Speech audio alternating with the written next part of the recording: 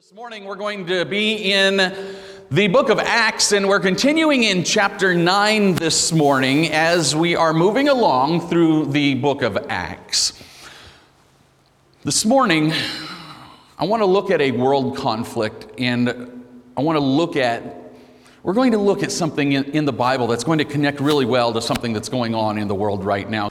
War is hard.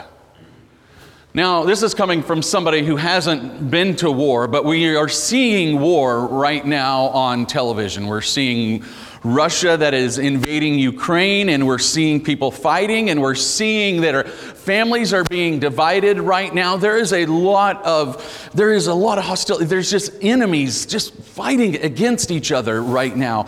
And it's hard. It's hard to watch. I know it's hard for them being there. Kelly had brought to my attention a few days ago a couple of videos that just really blew my mind.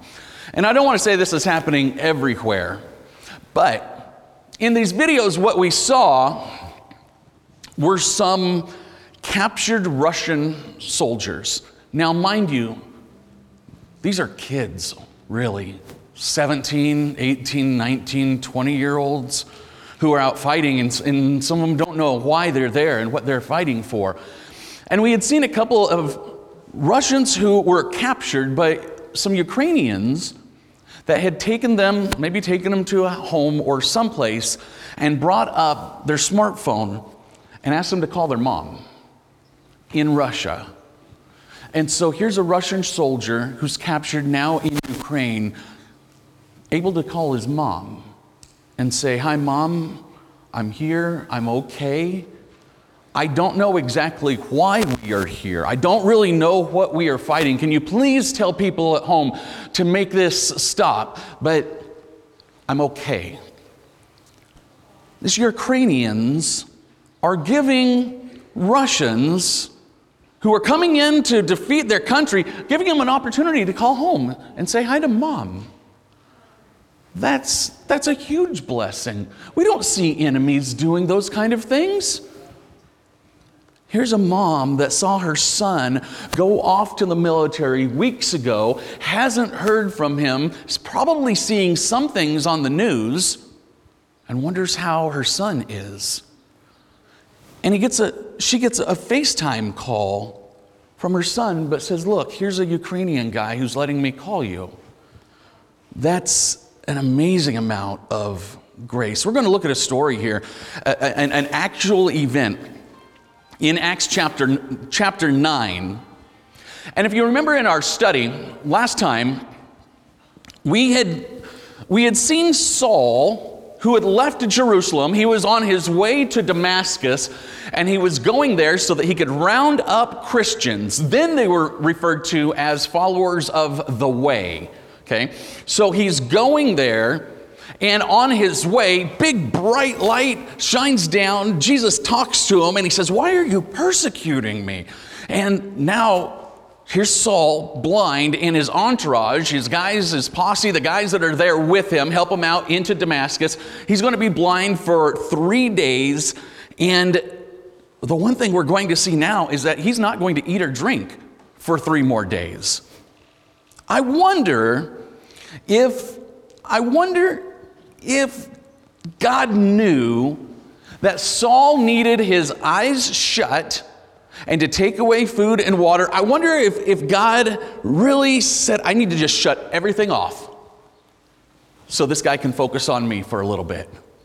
I wonder if he says, "Okay, I need to clear all the junk out of Saul's mind." Now, remember, Saul is the guy who is going out persecuting Christians, rounding them up, right? Has a terrible idea of people who are following Jesus.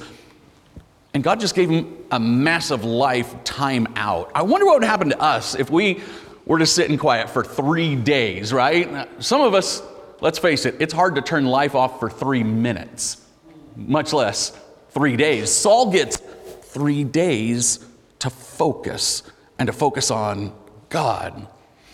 But Saul is not the star of our show this morning. We're actually going to take that camera angle, and we're going to see Saul there, blind, not eating, and we're going to pan over to the other side of town, the other side of Damascus, okay? And we're going to meet a new gentleman over here. Follow me into Acts chapter 9. We're going to start in verse number 10. Luke writes this, "Now there was a disciple in Damascus named Ananias, and the Lord said to him in a vision, 'Ananias!' And he said, 'Here I am, Lord.' And the Lord said to him, 'Get up and go to the street called Straight, and inquire at the house of Judas for a man from Tarsus named Saul, for he is praying. And he has seen a vision of a man named Ananias who's going to come and lay hands on him so that he might regain his sight.'" So now we're meeting Ananias. Ananias is a disciple in Damascus. Now, the word disciple simply means somebody who is learning.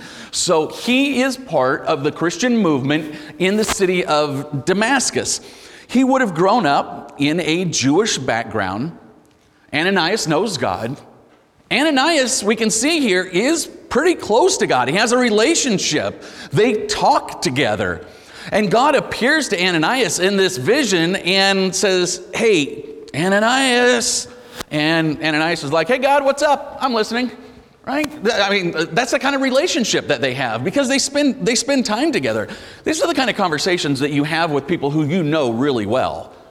His response wasn't terribly formal. He's like, "Okay, hey, God, I'm here. I'm here listening.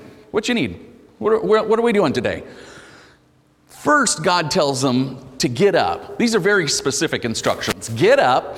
You're going to go to Straight Street. Literally, that's the name of the street. It's still there today. Straight Street. You're going to go there. You're going to look for a house that Judas lives in. Inside, there's a guy in there. And you're looking for Saul of Tarsus. That's the guy who you're looking for. That name should scare Ananias. This is a guy bringing horror and terror. But see, here's the thing. Now, this would have caught Ananias off guard. It says that Saul would be praying. Saul was a Jew, and he's a Pharisee. In Jerusalem, the Pharisees are these religious leaders, all dressed up in their black robes and big hats and this kind of thing, right? 3 times a day, they would all go out on the streets and they would pray. And the Pharisees would pray loud. They would go to the corner and they'd have their hands wailing and praying loud so that everyone can see them, everyone can tell how religious they are. And let's face it, a lot of it was just for show. That's not what Saul is doing right now. Saul is praying. He is talking to Jesus. He is on his knees connecting with Christ. All the distractions have been taken away for 3 days. And Saul is told a guy named Ananias is going to come cure you of your blindness. I want you to see what Ananias says. He responds to God once he's given that instruction. Come back with me. I'm in Acts 9, verse number 13. Here's Ananias' response. He says, "Lord, I have heard from many people about this man and much harm that he did to your saints in Jerusalem. And he's here and he has authority from the chief priests to arrest all who call on your name." Ananias he's not questioning God. He's not questioning God's instructions. He's not saying no. What he's doing is he's asking for more clarity. He's saying, "God, do you remember, you know who you're telling me to go and talk to here?" Ananias is telling God that he has a concern about this instruction, that he has a concern for his own safety. He's not saying no. He's bringing up a concern. Here we go. We'll write this down. This is point number 1 in your notes this morning. For those of you joining us for the first time, it's on the back of your bulletins. You'll find some fill in the blanks. I'm going to give you those, and they're going to be up here on the big screen as well. It's okay to ask God for clarity, but it's not okay to disobey. It's okay to ask God for clarity. It's not okay to disobey. Let's face it, in our world, we're getting messages coming from everywhere, right? Everywhere. It's okay to ask for clarity. You know where we get our clarity? We get it from the book, right? We get it from God's word. We only get it from God. But can we ask for clarity? Sure. Can we disobey? No, we can't. When Saul left Jerusalem, Saul had left to round up followers in Damascus, and the word got to Damascus before Saul did. There's people that were going and warning them already. Hey, Saul's in Jerusalem, and he is rounding up Christians there, and you guys better be careful, he's coming your way. So they already know what's going to be happening. And here's Ananias asking God, reminding God, hey, this guy's the bad guy, as if God needs reminded, right? Sometimes as humans, we have this tendency when we get instructions on a project, we have a tendency to take our minds all the way to the end game of the project and go all the way there first, right? Without taking step 2 and step 3 and step 4 and step 5. You know where God's already been? He's already been through all those steps. He's already been to the end game. And we're questioning step number 2, right? It's okay to get clarity, but here's the thing. God already knows what he's doing. He's already been to the end game. In this case, Ananias, he didn't know what was going to happen, but he had a concern. He brought it up to God. Ananias was probably one of the guys that was on Saul's hit list. Saul went out. He went out to Damascus to round up people. Chances are he wants to round up the leaders of the Christian movement in Damascus, right? So here's Ananias on this hit list. Chances are that you might question those instructions. If you were on a hit list and God told you, I want you to go to the commander of this other army that's coming after you, and I want you to go and talk to him. I might ask for a little bit of clarity on that.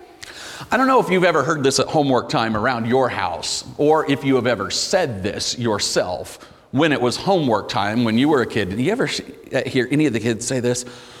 Oh, I don't know why I need to know this. I'm never going to use this. Oh, you've heard that. You have heard that. Raise your hand if you've ever said that. Okay, I should see every single hand up right now. Every single hand up right now. See, there's a reason why our school system says we need to put you through math, even though you say, I don't know why I need to know this. Okay, let me tell you, when I was in junior high, I wanted to be a baseball player. That's what I wanted to do. I'm in 8th grade, 7th grade. I want to be a professional baseball player.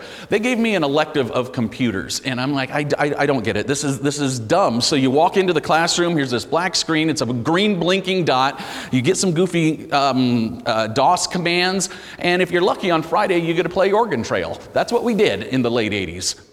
And I'm sitting saying, I don't need this dumb computer class. I'm never going to need to know this. You know what I do every single day now? Every day I'm in front of a computer for hours. Every single day. Somebody knew that I'm going to need to know that. See, God's already down the road. He's given us an instruction. He already knows what the end game is. He knows that. He's been thinking about this for so long. Ananias knows he is on a hit list. He knows now he's concerned for his safety. You think God already knew that? He already knows that. He's not going to send Ananias into a place that he's not safe. Look what God says in verse number 15. But the Lord said to him, go. For he is a chosen instrument of mine to bear my name before the Gentiles and kings and the sons of Israel. Here's the second point in your notes this morning. God always has a reason for his directions, even if we don't understand or agree. God always has a reason for his directions, even if we don't understand or agree. Do we have to agree? No, it's not our job to agree. It's our job to adjust, but it's not our job to agree.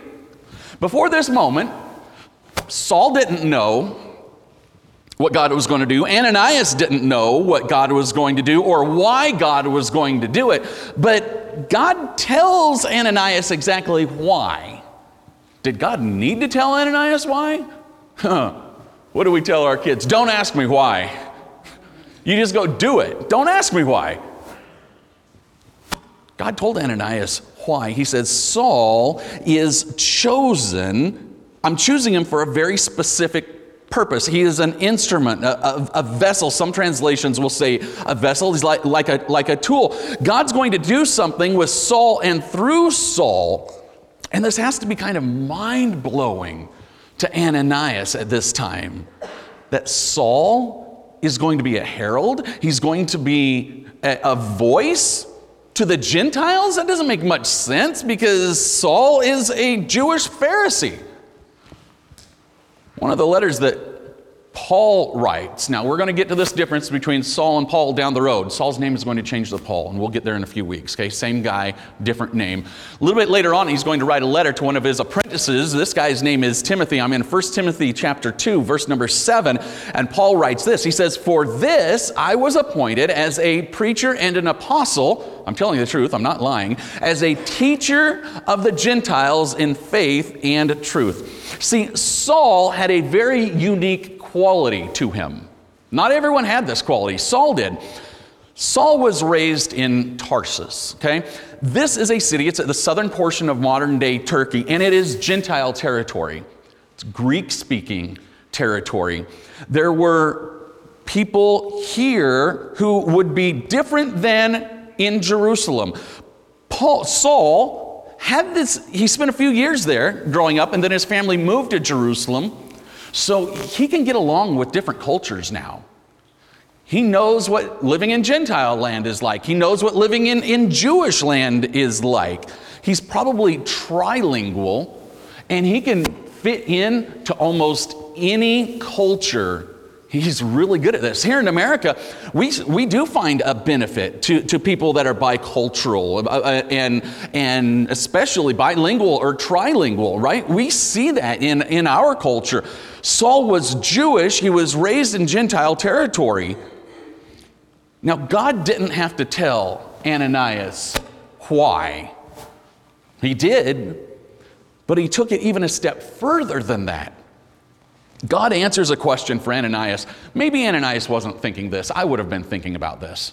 But God goes to this step even before the question is asked. The human part of us, would it be fair to say, okay, this guy is an enemy.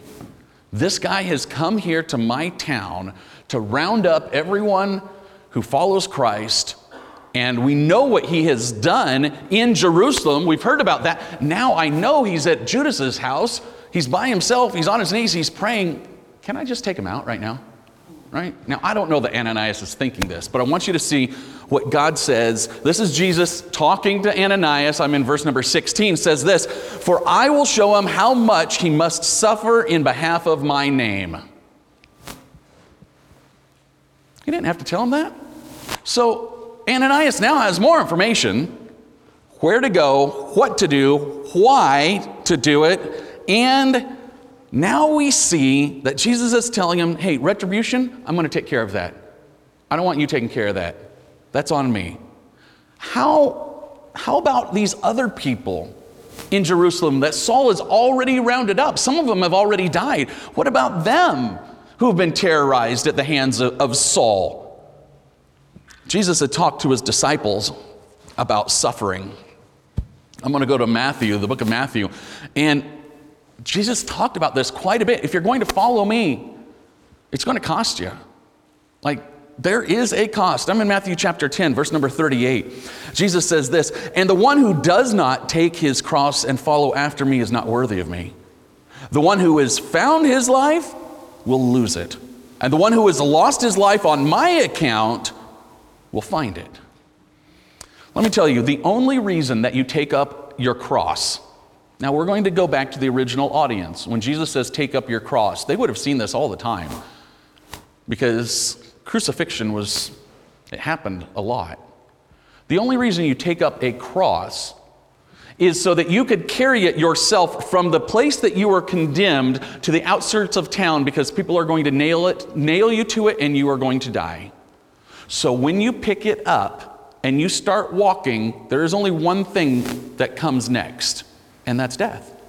And Jesus says, pick up your cross and follow me. You know where that happens?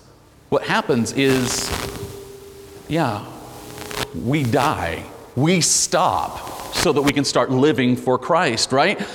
Have you found yourself? What have you found of yourself? What is it that you're living for? What is it that you're putting your faith in? What is that is worldly or temporal that is running our lives? Jesus says, if you have found your life and it is not me, you're going to lose it by following me. Once you come to follow me, everything you know, boom, it's gone. It's like that. That's the cost of following Jesus. Saul would learn how much he would have to suffer now in the name of Jesus. For the rest of his life, Saul is going to be a pastor.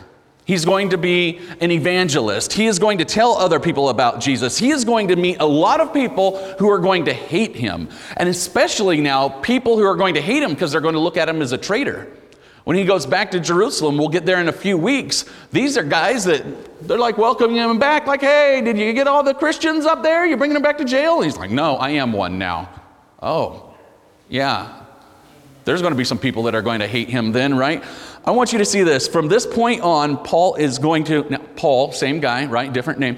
He is going to suffer a lot for Christ. I'm going to show you. He actually gives us a list, a partial list of some of the things he goes through. 2 Corinthians chapter 11, verse number 23.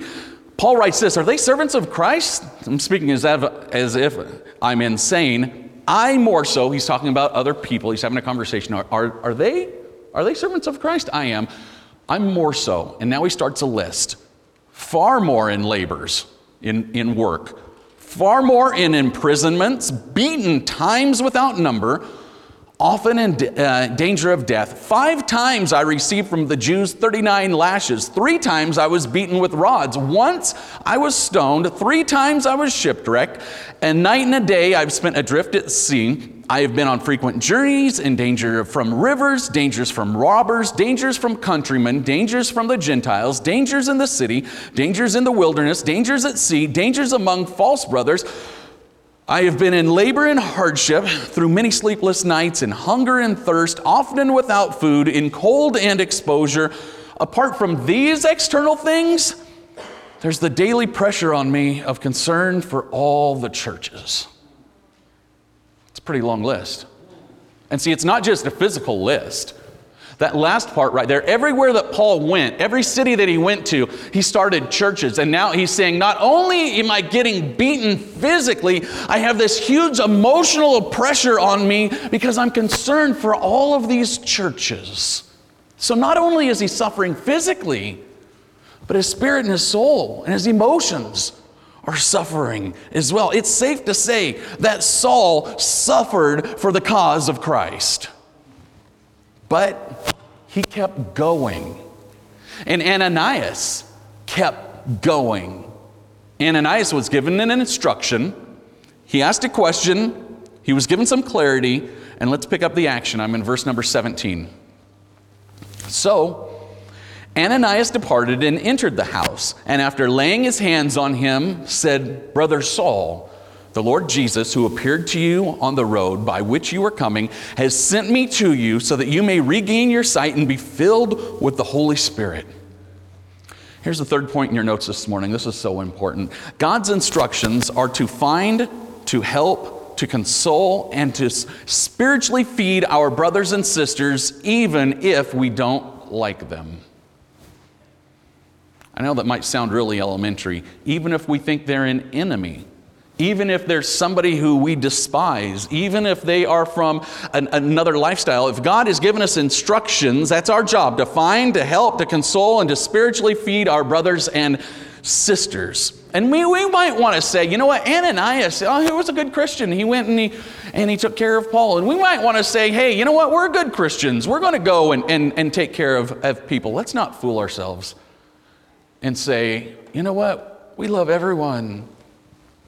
Yeah, we would. We'd be fooling ourselves, right?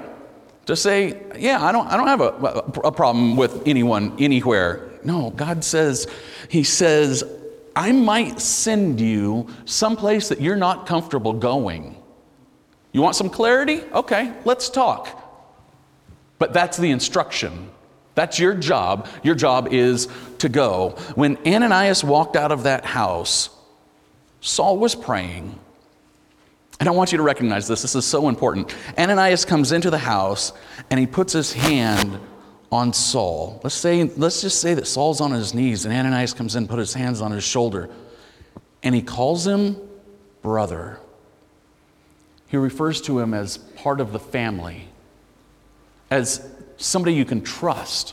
A brother, that's somebody who you care about, right? That's somebody who is now part of a family. That is this Ukrainian telling a Russian soldier, brother, call your mom. Let's get her on FaceTime. Let's talk to your mom because you're important. See, we have this responsibility of Christians sometimes to go out and find new brothers and sisters, and sometimes it's to lead others to Christ. Sometimes our job is to be there to help. Sometimes it's our job to come along and assist somebody else. Sometimes we just need to be there to be that person who will listen. I wonder if you've ever gotten a phone call from a friend who's just in tears and says, I just need somebody to talk to. You know what they don't need? Right then, they don't need to listen. They don't want to listen. They just want to talk. They just need somebody to listen. It's our job to feed each other. And sometimes we could feed somebody just by listening. Let's finish up this section this morning. Acts chapter 9. We are in verse number 18. There we go. Sorry, it's the first time I've got to see this. That looks really nice, Jerry. I don't get to see it in front of me anymore. Verse number 18, and immediately something like fish scales fell from his eyes, and he regained his sight, and he got up and was baptized, and he took food and was strengthened. Now for several days he was with the disciples who were in Damascus, and immediately he began to proclaim Jesus in the synagogues, saying, he is the Son of God. Oh, what's amazing about this passage is the things that happened immediately. Immediately, Ananias came in and he placed his hands on Saul. And immediately, Saul's eyes were opened. And immediately, Saul got up and he was baptized.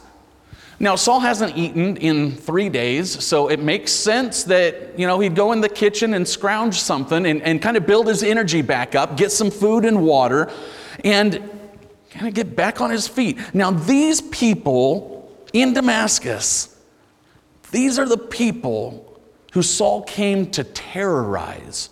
And now because of this transformation in Saul's life, Saul is going to go spend time with them, not to terrorize them, to be part of them, to learn from them. Saul basically, he's going to go and hang out for a few days with people who know Jesus.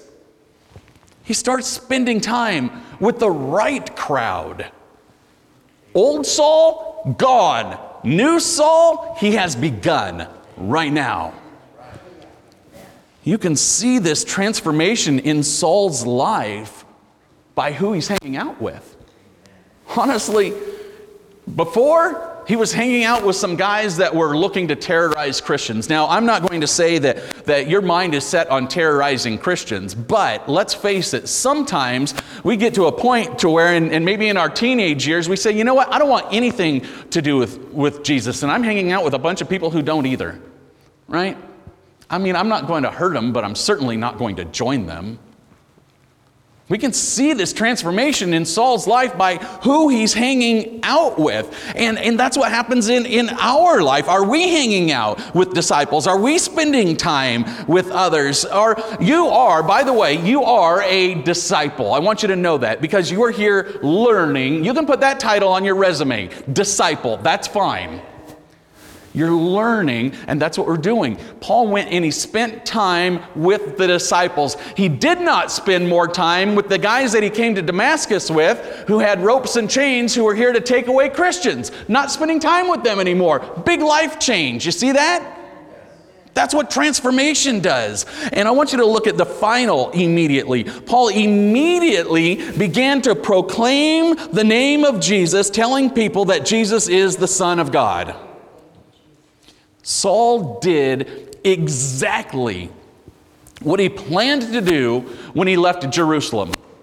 He planned to go to Damascus and to go hunt for followers of the way in the synagogues. And that's exactly what he did, except he didn't round them up, he joined them.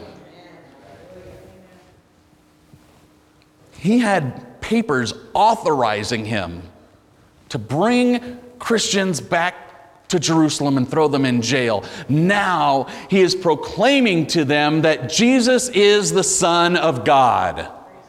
That's his message. Here's the fourth point in your notes this morning is this. God transforms lives on purpose and for a purpose. Amen. On purpose and for a purpose. When you met Jesus, he did not just change your life simply to give you a good book to read. That, let's face it, we haven't finished reading yet. Or listening to yet. Right? When you met Jesus, he changed your life on purpose. It wasn't on accident. He chose you. He transformed your life for a purpose. Remember I said Saul was unique in a way that he had connections to the Gentile world and a Jewish world. God can use him using those qualities for specific reasons. Same thing with you. You have specific qualities that God can use for a reason. He's given those to you, and watch this, remember this, he already knows the end game. He's just asking you to take step number 2. He already knows where we're going. And you might be saying, Pastor, well, I know Jesus, but I really don't feel transformed. I really don't. But I wonder if you've really let God fulfill his purpose in your life since you came to him. Many times, people will come to Jesus and they'll give their life to Christ and they want to start learning more, but then they walk right back into their everyday life expecting something different to happen. You can't have both. You can't change and be unchanged at the same time. See, life with Jesus is different. The transformation of your life is because Jesus wants you to be different. Different than you are now. Do you think he just goes around transforming lives and then he just walks away and never sees you again? What sense would that make? No, he transforms lives on purpose. Saul's life was transformed because he was going to go to the Gentiles and tell them about Jesus. That is the why. Your life has been transformed also so that you can proclaim God's name to others. That is the why. That's the why. Now you might say, I don't know because I'm not really a proclaimer. I don't know that I've even put a Jesus fish bumper sticker on my car yet. I don't know. That's the why. That's the why our lives are transformed. So we come closer to Christ and we tell others about Christ. That is the why. I would ask you this morning, if you haven't yet taken that time, Saul was forced 3 days in prayer, no sight, no food, no water. Just time to come closer to God, to learn, what is it that you want from me? What am I supposed to do? Why is my enemy showing up here to talk to me about you? You know what? Some people even in our world look at pastors as the enemy. Some people look at Christians as the enemy. Like, don't talk to me. Don't talk to me. Why is God sending us to other people? Because that's our job. That's the why. That's our job. That is our purpose. Did we go back to our old crowd? Did we come to Christ and then go back to our old habits? That's not our purpose.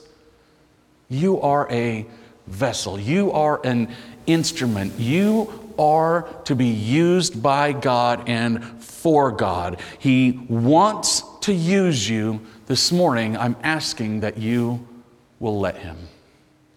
Will you pray with me?